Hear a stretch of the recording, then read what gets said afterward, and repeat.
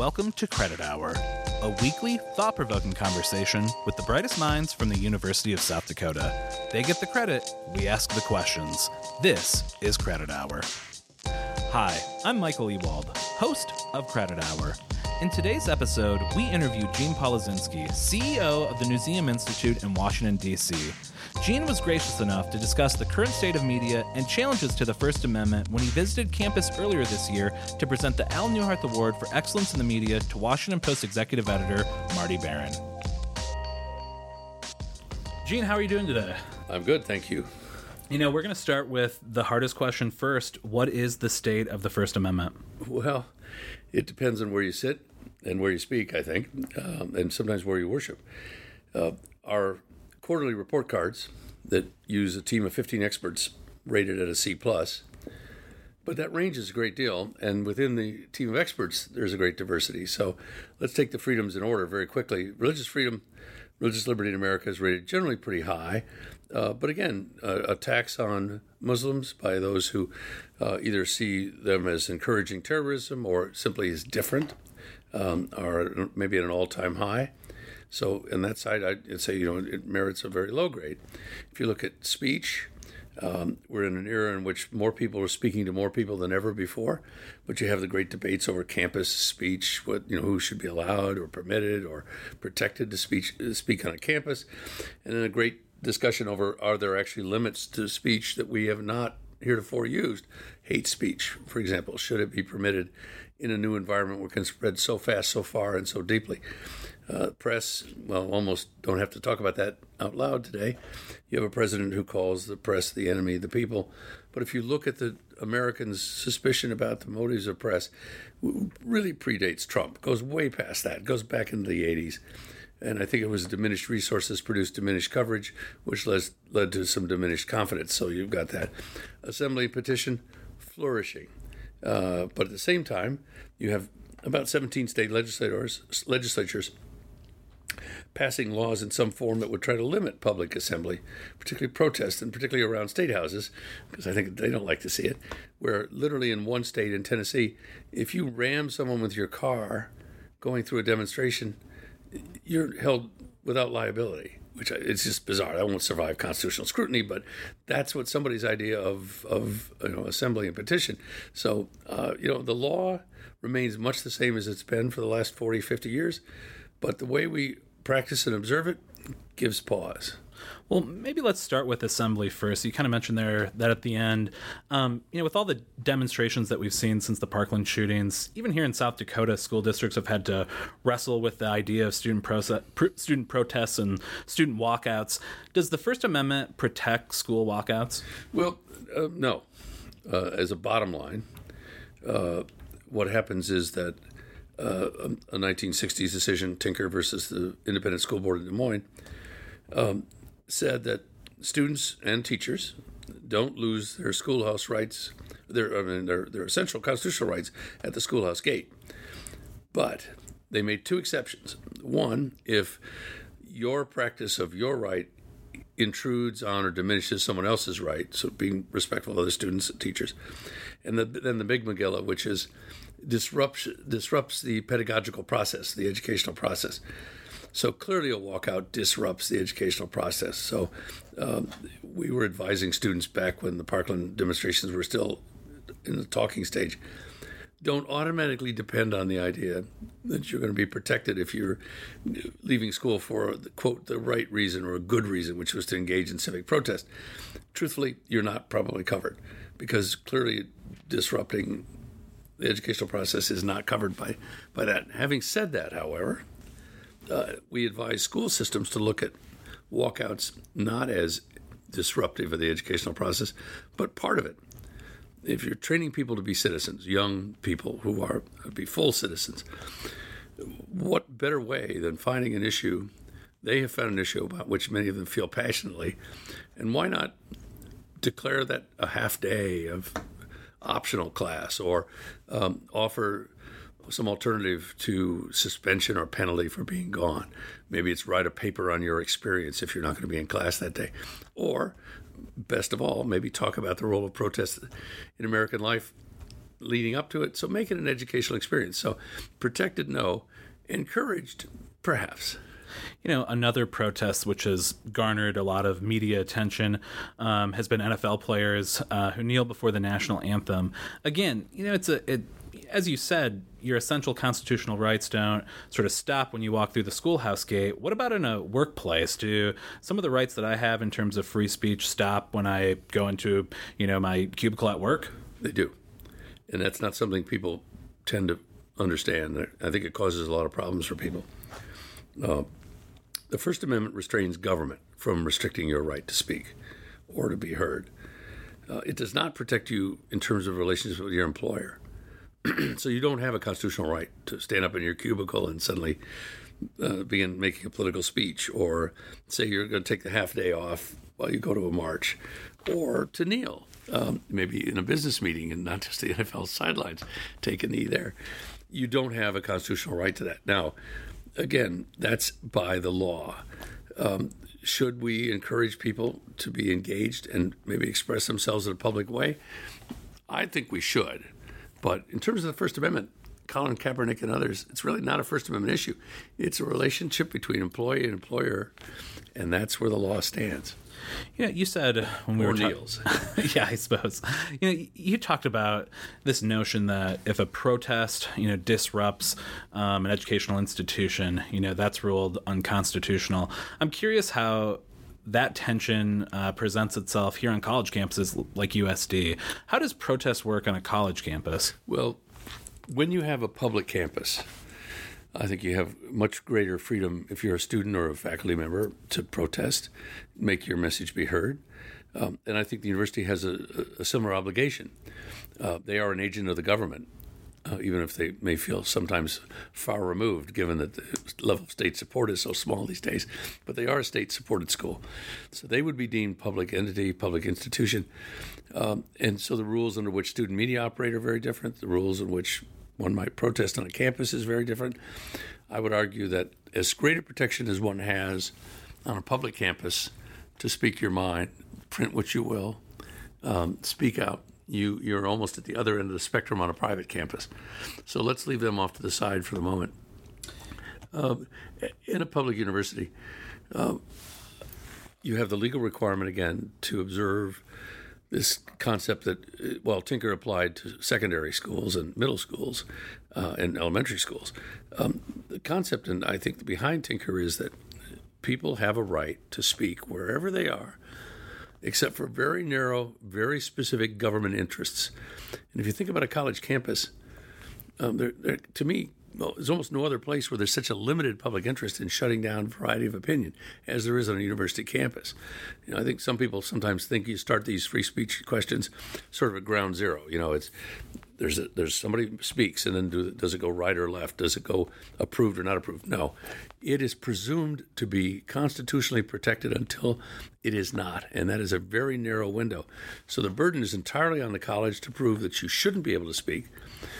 That's why I find campus free speech zones such an anomaly. All of America is a free speech zone. You might have specific locations where by time, place, and manner you shouldn't have a public demonstration. Immediately outside the cardiac ward in a university hospital. Not a great place for people to be shouting and yelling and making a lot of noise.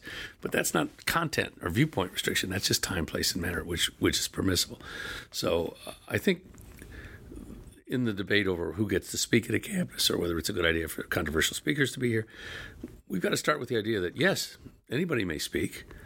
You could make some minimal restrictions on time, place, and manner, but it should never be a viewpoint and content restriction.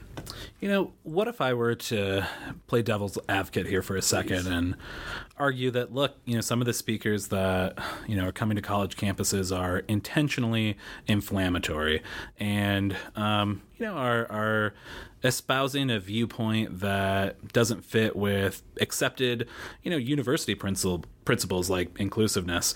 Sure. Where does the tension, with a speaker like that come into play, and what rights do they have? What rights do the students have as, paying customers in some instances, of the university that they are studying at? Well, again, they are bound by attending a public university.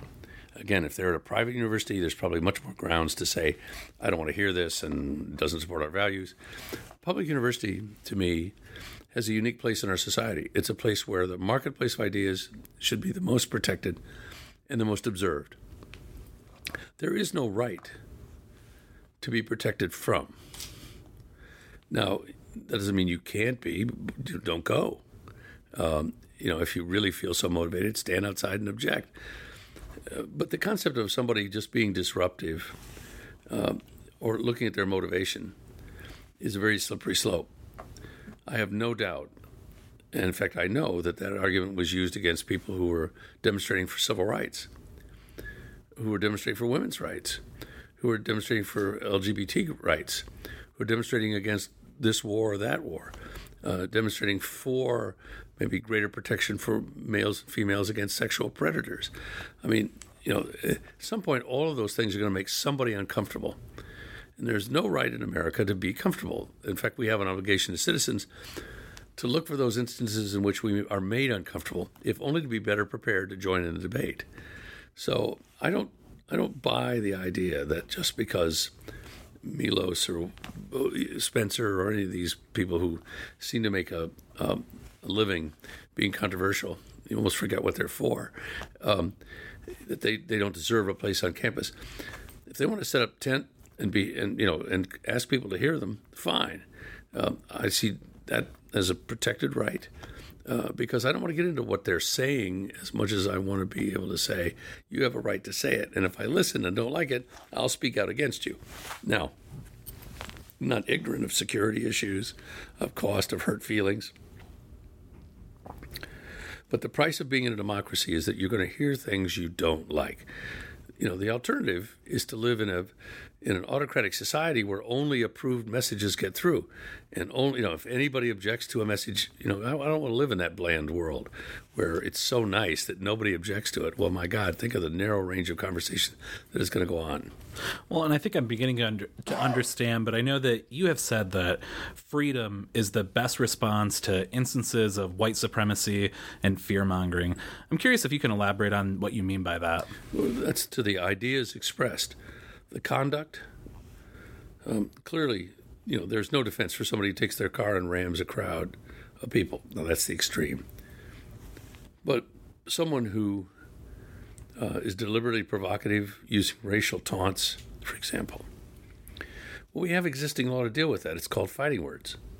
We've spent a century or more constructing an entire legal regime that points out when you cross the line from speech or ideas into conduct.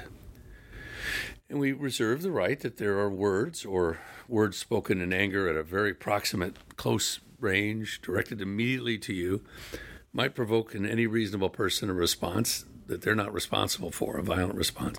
We call those things fighting words. Let me give you an example. I might deliver a speech here at USD in which I am a horrible bigot. I come from a Polish-Irish background, so let's just use me. And I say Polish and people of Polish and Irish descent are horrible people. They smell. They're not human beings. In reality, they're subhuman. And I all the racist trash that people could speak.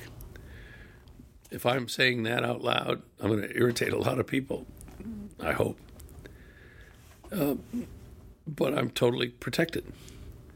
If I say that we ought to create a roving bands of people who search the streets for these people, and by God, they're going to get what's coming to them, I'm probably still protected.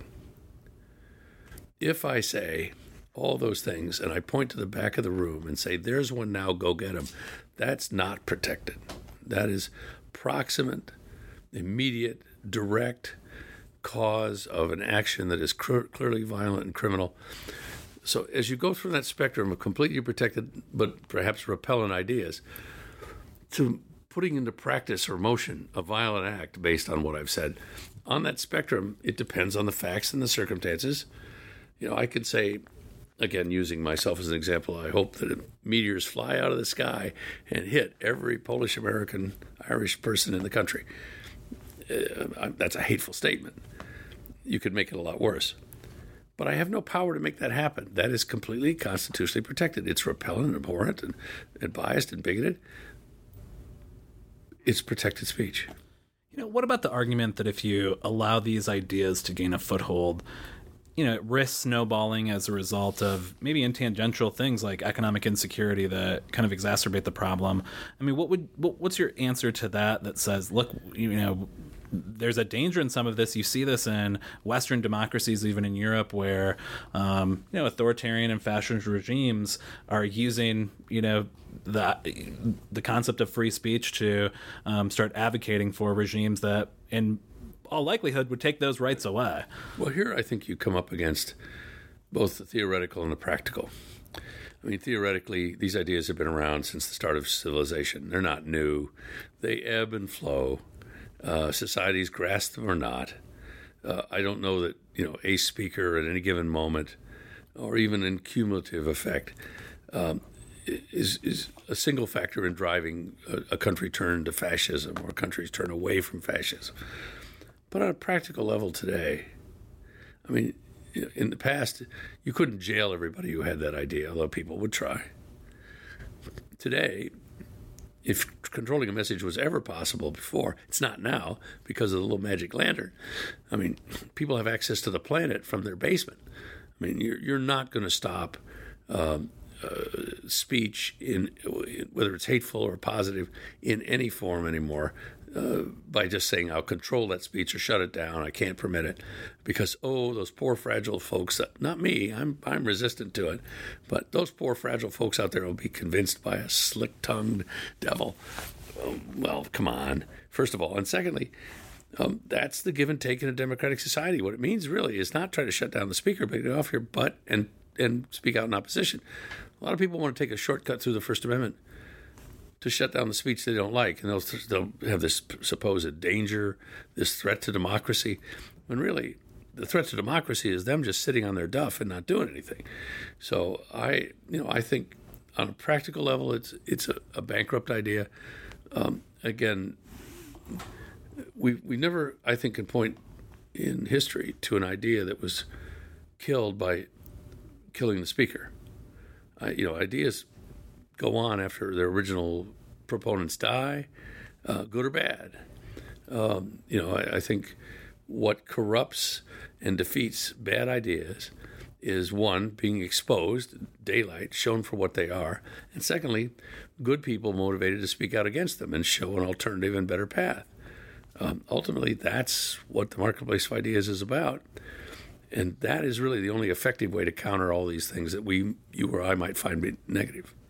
Yeah, I think this might be a good time to kind of switch gears and focus a little bit on the state of the media.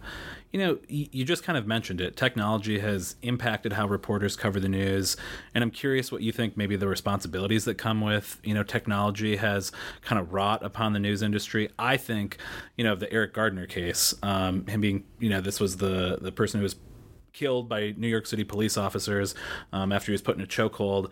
It went viral. And that's a term that when I kind of prepared for this interview, I thought about it, in a different era, maybe you would have talked about, being on the front page of the newspaper as being sort of the most important. Daily News or New York Post kind of tabloid thing. But the very vocabulary we use to describe how important a news item is has changed. It's now, has it gone viral? The video went viral. How do journalists wrestle with technology, the access that it provides, the exposure it provides, the responsibilities that come kind of inherent with this whole new level of transparency that didn't exist in different eras? Well, let me take 5 seconds to answer your question. No, I'm kidding. That's the cosmic question. So let's start with the idea that whatever we had pre-internet, or really pre-'80s, when newspapers were the strongest economically in their history, newspapers, radio, and TV printing money in the basement, basically having huge profit margins. They were the vehicle for mass advertising. Everybody felt they had to be watching the local news or taking the local newspaper. They were ingrained.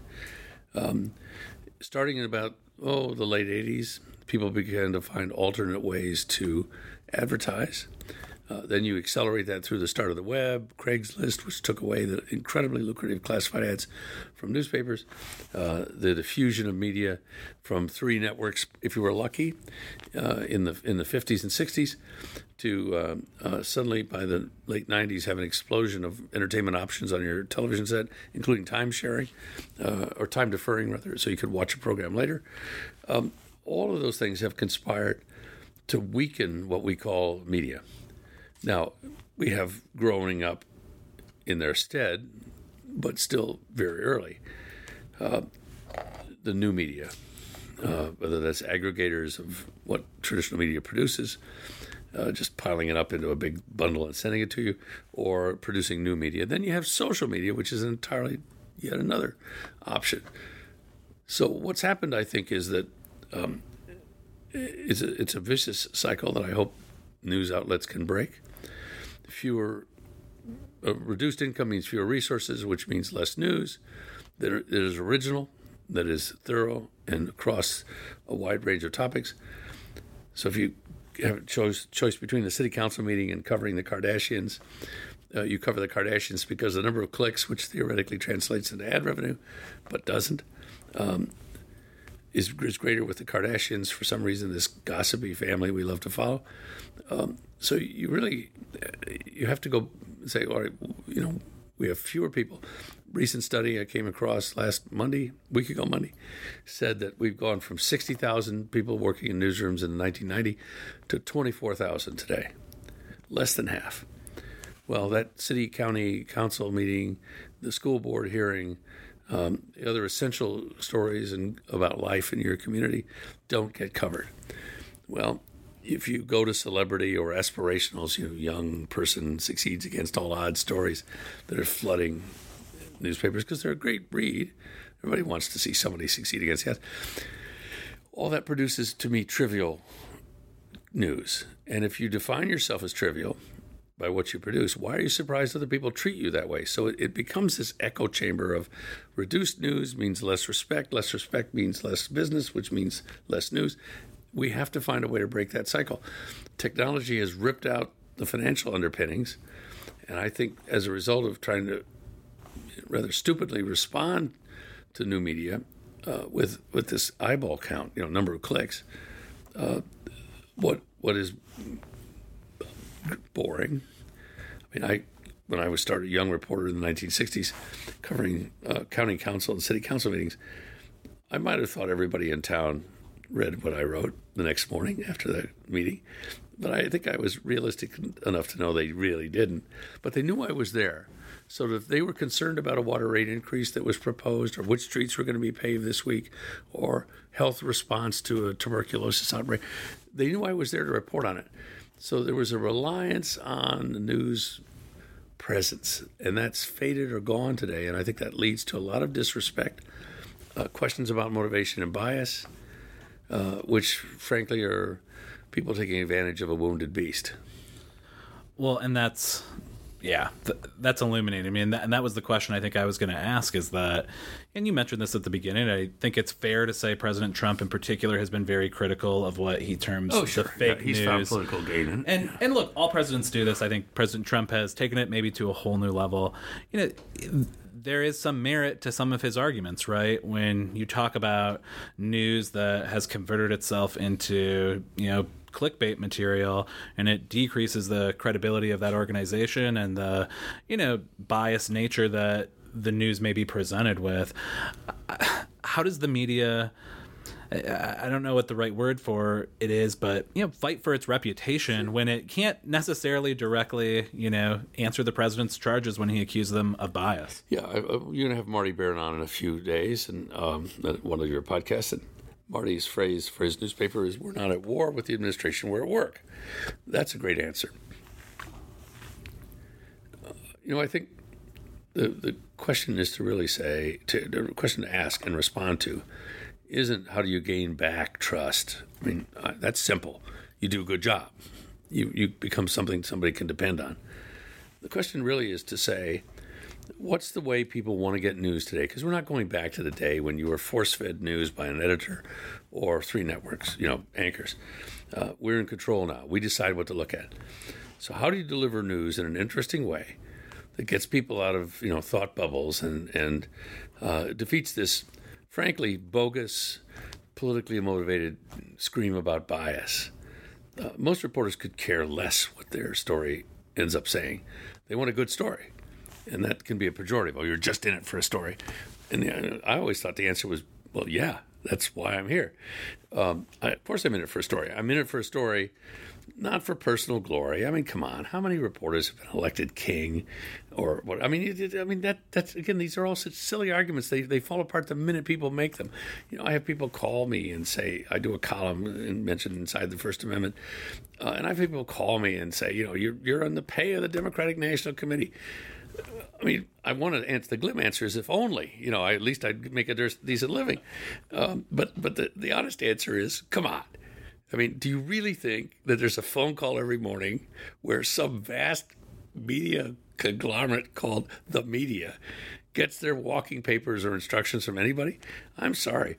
If you've ever been the subject of a story, ever been interviewed, your greatest risk is the person on the other end of the questions is going to screw up your answer. It's not that they're going to call up some grand cabal that's headquartered in L.A. or New York or somewhere and say, what spin do I put on this story? The media bias is a false flag. I think what we ought to be concerned about is almost an irony of this. We do an annual survey, State of the First Amendment. It's the larger annual version of the report cards. We've been doing it since 1997. Last year, for the first time in maybe, oh my goodness, many years, the number of people who said the media cannot report a story without bias dropped. And you want to say, how could that possible in this huge controversial time? Everybody says the media is biased. Well, you dig a little deeper, and the reason they're not biased is I'm only reading the people who are already telling me the story the way I think it ought to be told. So I'm either conservative or liberal. I'm either Hannity or Rachel Maddow. And if, obviously Hannity's telling me the news. He's not biased, so I have more confidence in the media because I'm never looking at the other side. So we have to get away from that and back to, in terms of our own motivation, what used to happen every time we turned the newspaper page or turned on the evening newscast, which is we didn't know what was coming. And we got that wonderful story about the young man who, against all odds, got to the World Series, whatever it was, along with the latest development in the AIDS epidemic or horrible news about something that we just wouldn't read if we had the choice or listen to or watch. We have to get back to that in terms of our own judgment, accept the idea that we have to be exposed to things we don't like, don't want to see in order to be fully rounded. So I think we're in this spot. We have to remind ourselves this is all very new. I know for people who are younger than I am, much younger than I am, this is the only environment they've known. But trust me, it's not the environment we're going to have in 20 years. I don't know what that's going to look like. But we're in transition right now from this serendipitous presentation by gatekeepers whose job it was and finally honed skills to bring us the news they thought we ought to have, to something maybe supplemented artificial intelligence.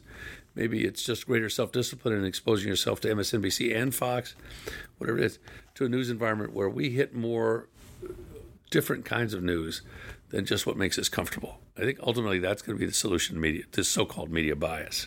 Yeah, you've kind of answered my next question, which is, no, we self-select the news that we watch, and how much of this is an individual's responsibility to seek out different perspectives.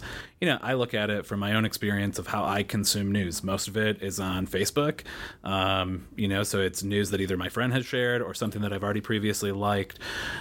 I guess, to ask the question a little bit different way and to gear it more towards kind of strategic calculations that the media industry made, 5-10 years ago as Facebook as a platform really started to explode. And, their own internal platforms, whether it was apps on phones, et cetera, probably couldn't compete with the social media platform, which was Facebook. How much has Facebook played a role in decreasing the resources available to news organizations as it sort of served as this bottleneck platform, which takes a lot of the advertising dollars and takes a lot of the credit in a lot of ways?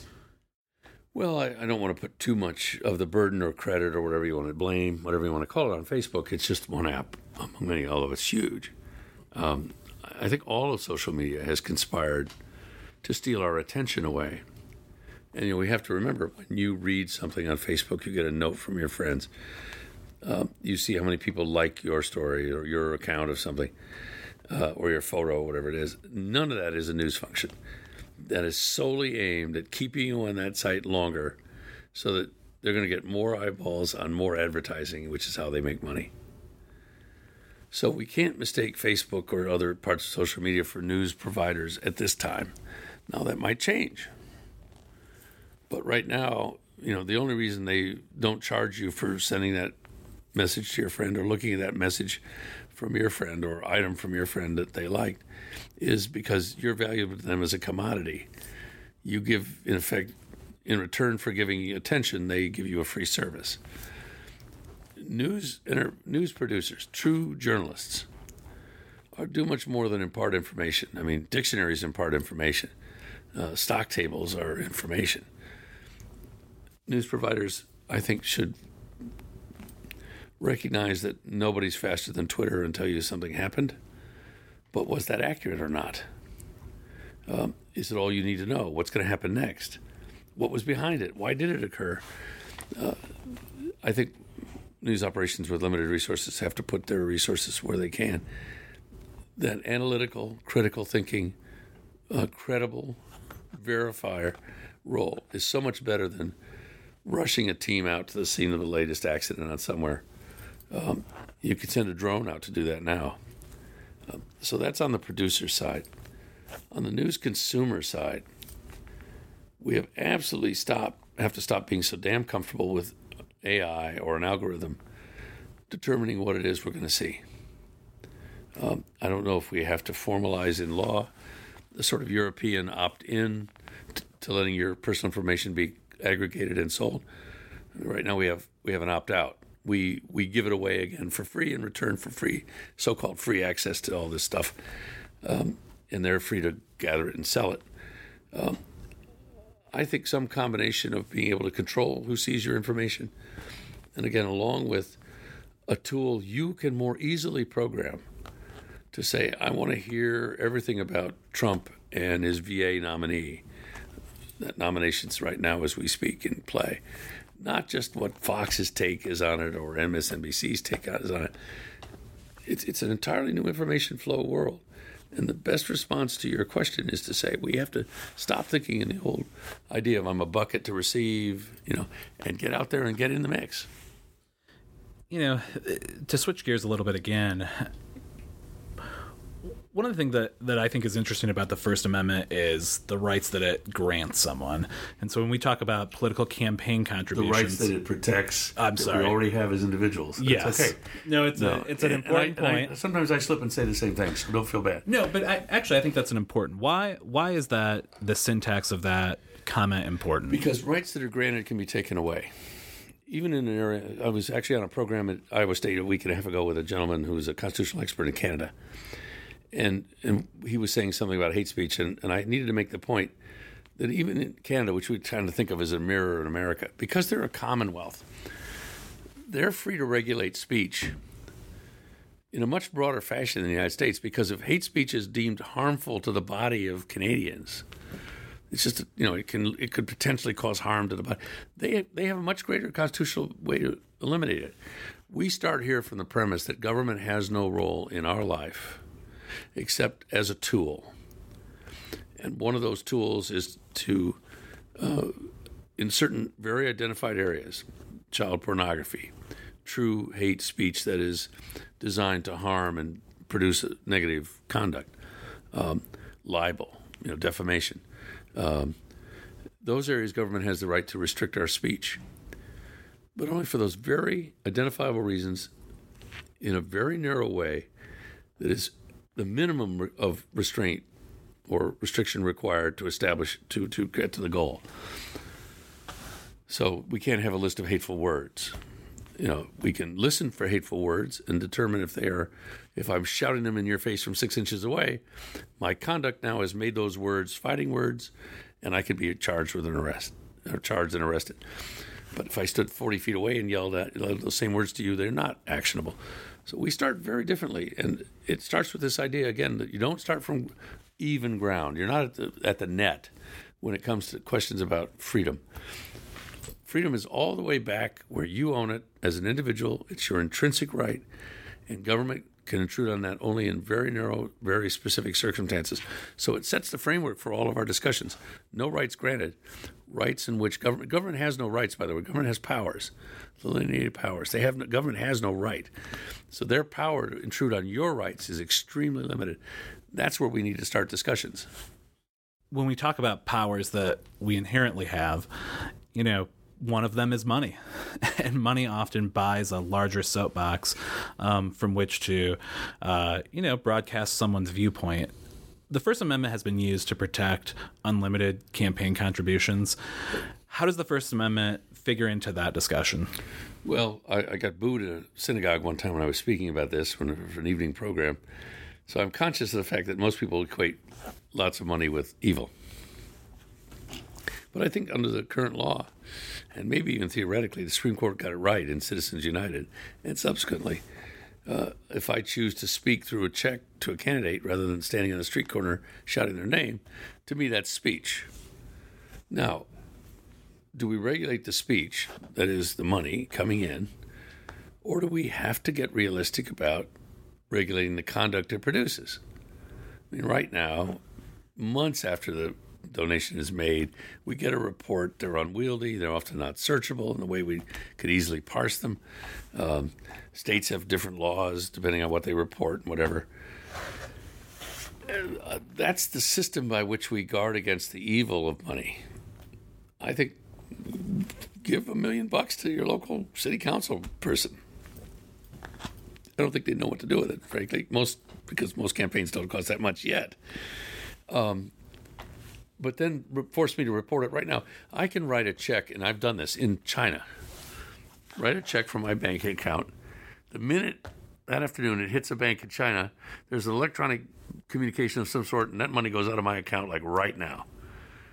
In a world where that can happen in rural China, you can't tell me we won't know. We can't track instantly every donation made and make that public and accountable. Now, do we trade off a little bit of freedom there? Sure. We prize anonymous speech in America. We have all the way back to the Federalist Papers where they was kind of wink and blink. I think most people knew who it was, but they used Latin pseudonyms. We prize that ability to occasionally be anonymous. But I have to trade off a restriction in a whole area of speech that engages me in political conduct versus minimal loss of my privacy, because some people are very happy with their donation being public, then I vote for transparency. And I think transparency lets me know, you got all your money from 6 people in Russia, or you got all your money from here and nothing here in Vermilion. Why is that? But again, that requires me to look at the list and take some action. Again, people want a shortcut through the First Amendment. Let's just cut off the speech and that'll solve this problem. It never does. Gene, this has been a fantastic interview. I would be remiss, I feel like, if I let you off the hook. We want to hear an Al Neuharth story. I know that you worked with him for many years. You came here often for the presentation of the Al Neuharth Award for Excellence in the Media. I don't know if there is a certain one. Remember, young ears may be listening to this. I was going to say, let me get to the family-friendly ones. Now, the one I can tell you is that Al, when USA Today began, Al and a guy named John Quinn, who was his right-hand guy for a long time in News and Gannett, and 2 people, John Curley, who was publisher of USA Today, and a guy named Ron Martin, who was managing editor, they would work all day. We started at 8 in the morning. We went home at noon, or midnight, or 1 in the morning. Long days. So we were still using paper. We would pass around the stories, and everybody would write headlines. Well, the 4 of them got to writing and marking up headlines. So the next morning, 3 of them would be angry that we didn't use their headlines. So we had to issue them different color ink so that we could, the next morning, hold up the paper, and Al would storm in, where's the, and we'd say, well, Quinn, you left and Quinn wrote a new one, because we were just on the low end of that totem pole. But again, what I saw were 4 people whose collective experience in those days probably was, close to 200 years collective experience in the business. cared so much about this new product that they would sit there 5 and 6 and 8 hours after they could have gone home. And still write something like a headline to be the best it was. And it taught all of us who had that experience that you also didn't stop. You didn't write just something that was good enough. You wrote something that was the best you could do. And so these guys would sit there at last edition, oh my gosh, after midnight. They're still sitting there crossing out whether it ought to be this headline or that headline. But if I ran my chair back too far in those days, I ran into Al, which was never a good idea. And this might be the last question here. I know we probably kept you too long. I'm curious, you've had obviously an interesting view of so many important historical events, probably have more information, than the general public on some of these events that you couldn't necessarily disclose because it wasn't sourced accurately or whatever sort of privileges there were. Being a reporter and having this kind of unique viewpoint of history as it's happened, as it's developed, I don't know if there's one particular time, one particular story that really impacted you in the way you thought about the world. Oh, wow. I wrote my first news story for Money in 1969, so I've been around a long time. Let me answer that, if I could, in this way. One of the most distressing things I see today is this cynicism about people in public life, whether that's city councilmen or members of the House or Senate in Washington, president, judges, federal judges. I went into a business that you're paid to be a skeptic, not a cynic, but a skeptic, to ask why. And do you really mean that? And is that true? And almost always the answer I got back, if I really dug deep enough, was, yes, I mean that. And yes, that is true. Now, I might have a view that somebody else doesn't like. These roads should be paved instead of those roads, or we should spend money in this area, not that area. But I rarely found somebody who was just an absolute hypocrite. By and large, people who got into public life, where they may have to make compromises to get a bill passed, or half a loaf is better than no loaf kind of decisions. They were almost always people generally motivated by wanting to do the right thing for their fellow citizens. And again, tremendous disagreement among these people at times with my own values. I found people who had a strain of racism or bigotry were the only people I found that wasn't true about. They would use any means necessary to justify their bigoted ideas or their tactics. But if it was most people elected to the State House or to the Congress, covered presidential campaigns, they generally wanted to do good. Now, were they sometimes guilty of having a big ego? Sure.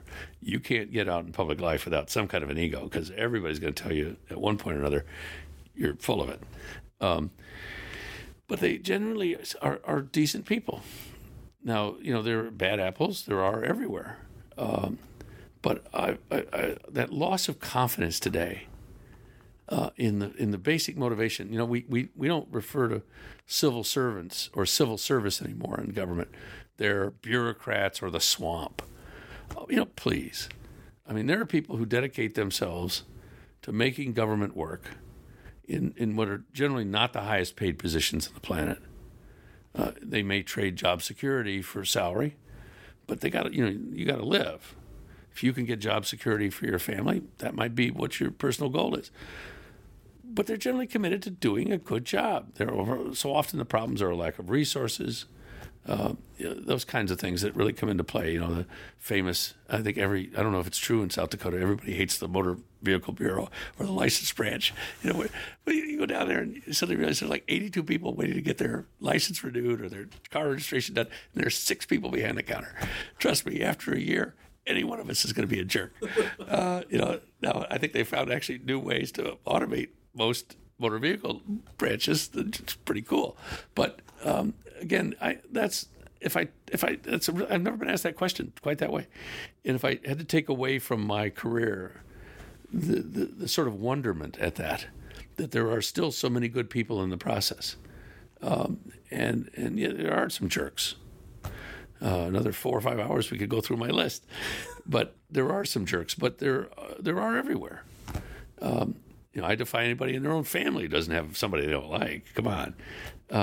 So I would think that I've been struck by the number of good people. I'm most disappointed in a way with the current easy cynicism about those people.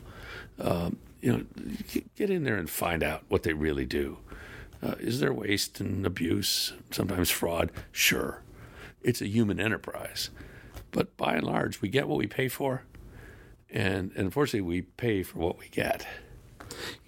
The last question that I'll ask you, we are very proud of our Department of Media and Journalism here at the University of South Dakota.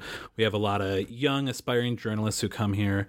What would you offer them as a piece of advice as they enter a career that, has reached a tumultuous period in its industry? Yeah. What piece of advice would you offer them as they, learn education in journalism and go out there and start reporting the news? Well, their challenges are very different. When I came out, you were kind of assured of a job. You just didn't know quite where, but you were going to get a job. You walked into a system that if somebody 100 years earlier walked into it, they'd kind of recognize it. Tools might be slightly different, but they basically could see it. And you kind of knew what you were supposed to do. You covered meetings, you did this, and there was a template, and you had mentors, and you're much more on your own today. And that requires both better preparation, which I think departments like this one are providing people, but also a flexibility that I didn't have to worry about. The best job for me was within 3 hours of my hometown, maximum.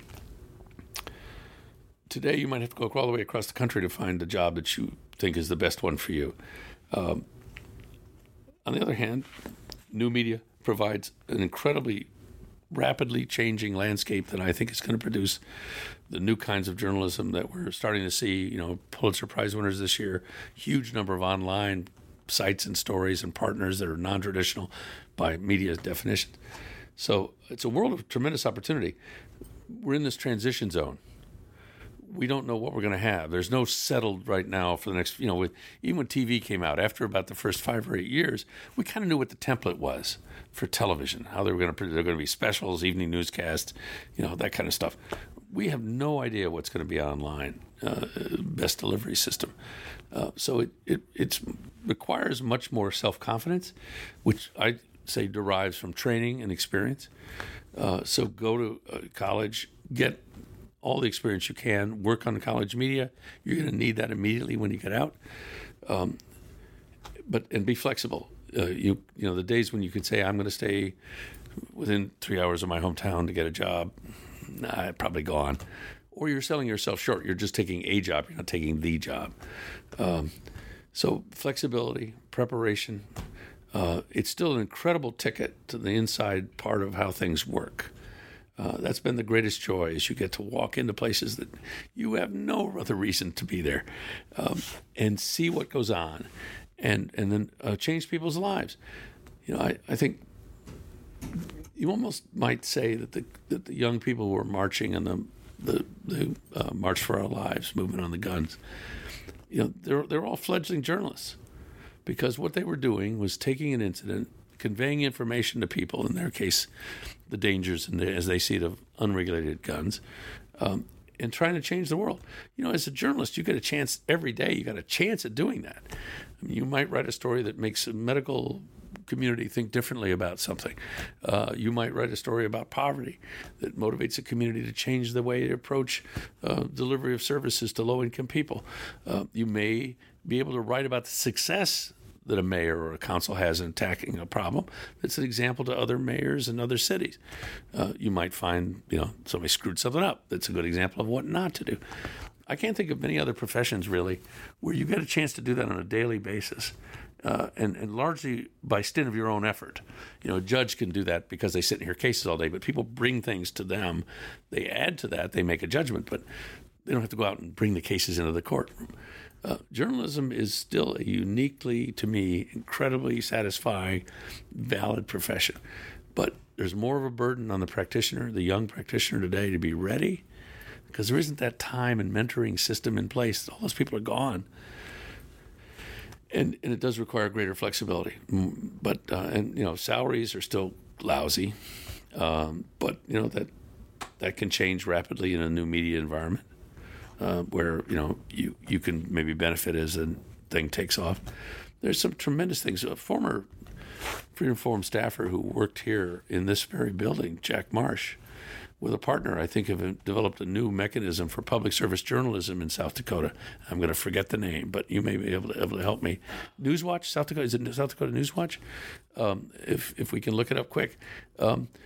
There's a new model of holding government accountable, of reporting to citizens where maybe the Argus Leader and other newspapers don't have those resources today.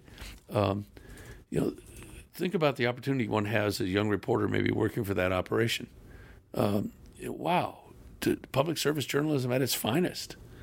So I'm sorry for that long-winded answer, but I'm passionate about it because I think the glib answer is there are no jobs, don't get into it. It's a dying profession. Maybe the way we did it is dying, printed on dead trees and stuffed it in your front box, news box. But journalism and a free press is flourishing. And I'm confident that people will pay for credible, real information. And that part of that system will be supporting the people who gather that and bring it to you. It is South Dakota Newswatch, and you may have suggested another guest that we need to have come on the podcast. I would recommend it. I think Jack, is former editor of the Argus Leader and former head of the operation here at the New Hearth Media Center, has a unique perspective. And as I would tell him to his own face that, Jack, at your incredibly advanced age, to take on a new, Jack's not that old, take on a new enterprise like that and offer people in this state a new way to get news that supplements what they're getting. What could be more exciting than being on that venture? I've been lucky to be at the startup of a bunch of things. I started a bureau in Indianapolis for Gannett, USA Today, Sports Weekly when I was temporarily off in the sports world for a few years running the section there. Startup of podcasts and television productions at the foundation that I'm with, the Freedom Forum, which is behind the Newseum and the Newseum Institute. Startups are tremendously invigorating, but they also, USA Today set a template. It was the web before the web, you might say, but it also set a template for newspapers that they're now all really coming to. Think about the opportunity. I was, 29, 7 years out of college when I got a chance to be the Washington editor of USA Today. I can tell you in almost no other profession would that kind of opportunity presented itself. But, I was lucky, although some people say luck is just being ready to take a chance. That's the invigorating part of journalism. It's a little harder today, no doubt, but I think the payoffs are tremendous in it. So I would say to people, get ready. Use your time in school, every minute of it, to get ready, because it's a much more competitive world when you get out. But don't let that stop you from getting into it. Gene, thank you very much. My pleasure. Thank you for listening to Credit Hour, a weekly, thought-provoking conversation with the brightest minds from the University of South Dakota. Listening is 100% of the grade, so we hope you enjoyed the episode. Next week, we interview fourth-year medical student Anna Bonson, who recently won a U.S. Public Health Award for her work training cosmetologists to recognize the signs of skin cancer. Until next time, go Yotes.